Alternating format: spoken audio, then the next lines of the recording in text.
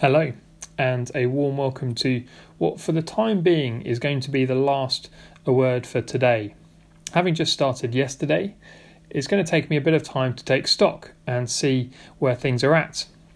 And in that time, I'm going to need to focus my time, energy and attention. And that time, energy and attention is really going to be going towards the preaching, to Vineyard Notes, and to getting to know the whole church family. And so for a little while, probably a couple of months, we're not going to have a word for today. But in that time, please do go back and listen to previous ones if that would help you. And I'd also like to say, please do get in touch with me if this is something that you really start to miss. If it has been really helpful for you and you're finding you're missing it when it's not on, please do speak to me, because this isn't a decision once and for all, just for the time being for the next couple of months. With all that said, I do want to completely stress my belief of the importance of daily quiet times, the importance of hearing from God and speaking to Him.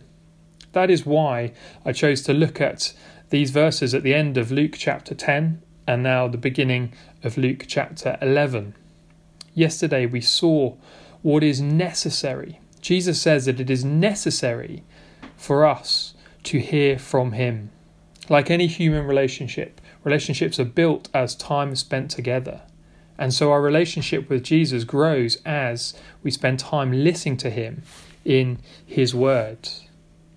And now as we come to Luke chapter 11, our attention turns to what we might say the second part of a quiet time, hearing from Him in the Bible and then responding in prayer.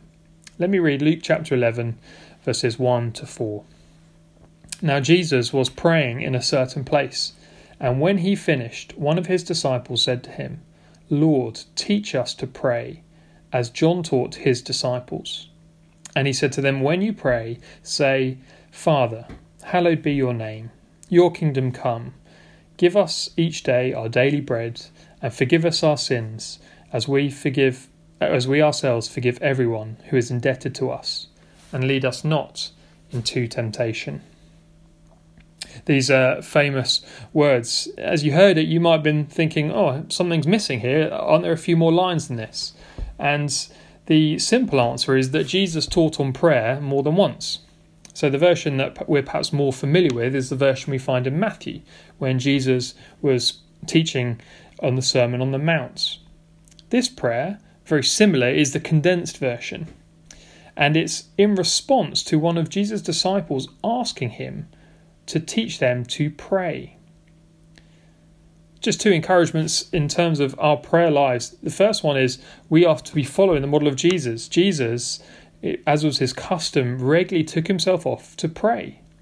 And it was as his disciples saw, perhaps even heard him pray, that this disciple asked Jesus to teach them to pray.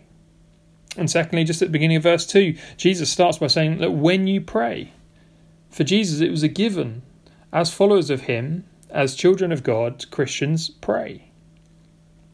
Maybe we need to redouble our efforts into enjoying and doing this most vital of things. But we all need help with prayer. We all need help knowing what to pray. And so Jesus here gives this very simple and wonderfully condensed and really practical prayer.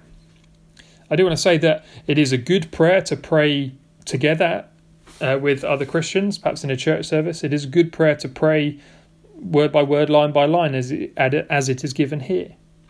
But it is also a prayer that we can use as a pattern for our own.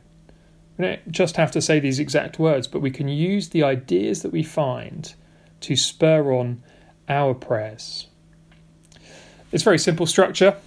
We find one line on who we're praying to, 2 lines praying for God's priorities, and then 3 requests about our own salvation. Let's very briefly look at them. Firstly, we pray, Father, hallowed be your name. Father. We pray to God as Father. What a remarkable, wonderful privilege that is. What an amazing truth adoption is. That the God of the Creator God who sustains all, the God of the universe, the almighty, all powerful God, we can call Father. What incredible privilege that is. And then second, we have these two prayers, two lines, praying God's priorities. We had to pray, hallowed be your name.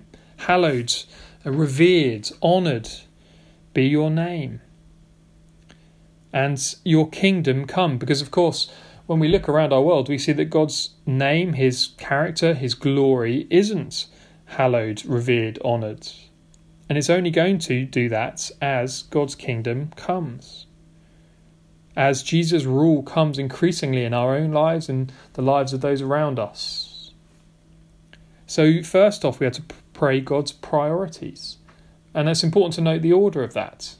How often our prayers are dominated and certainly fronted by praying for our own needs and wants and desires, and maybe those of our families and friends as well.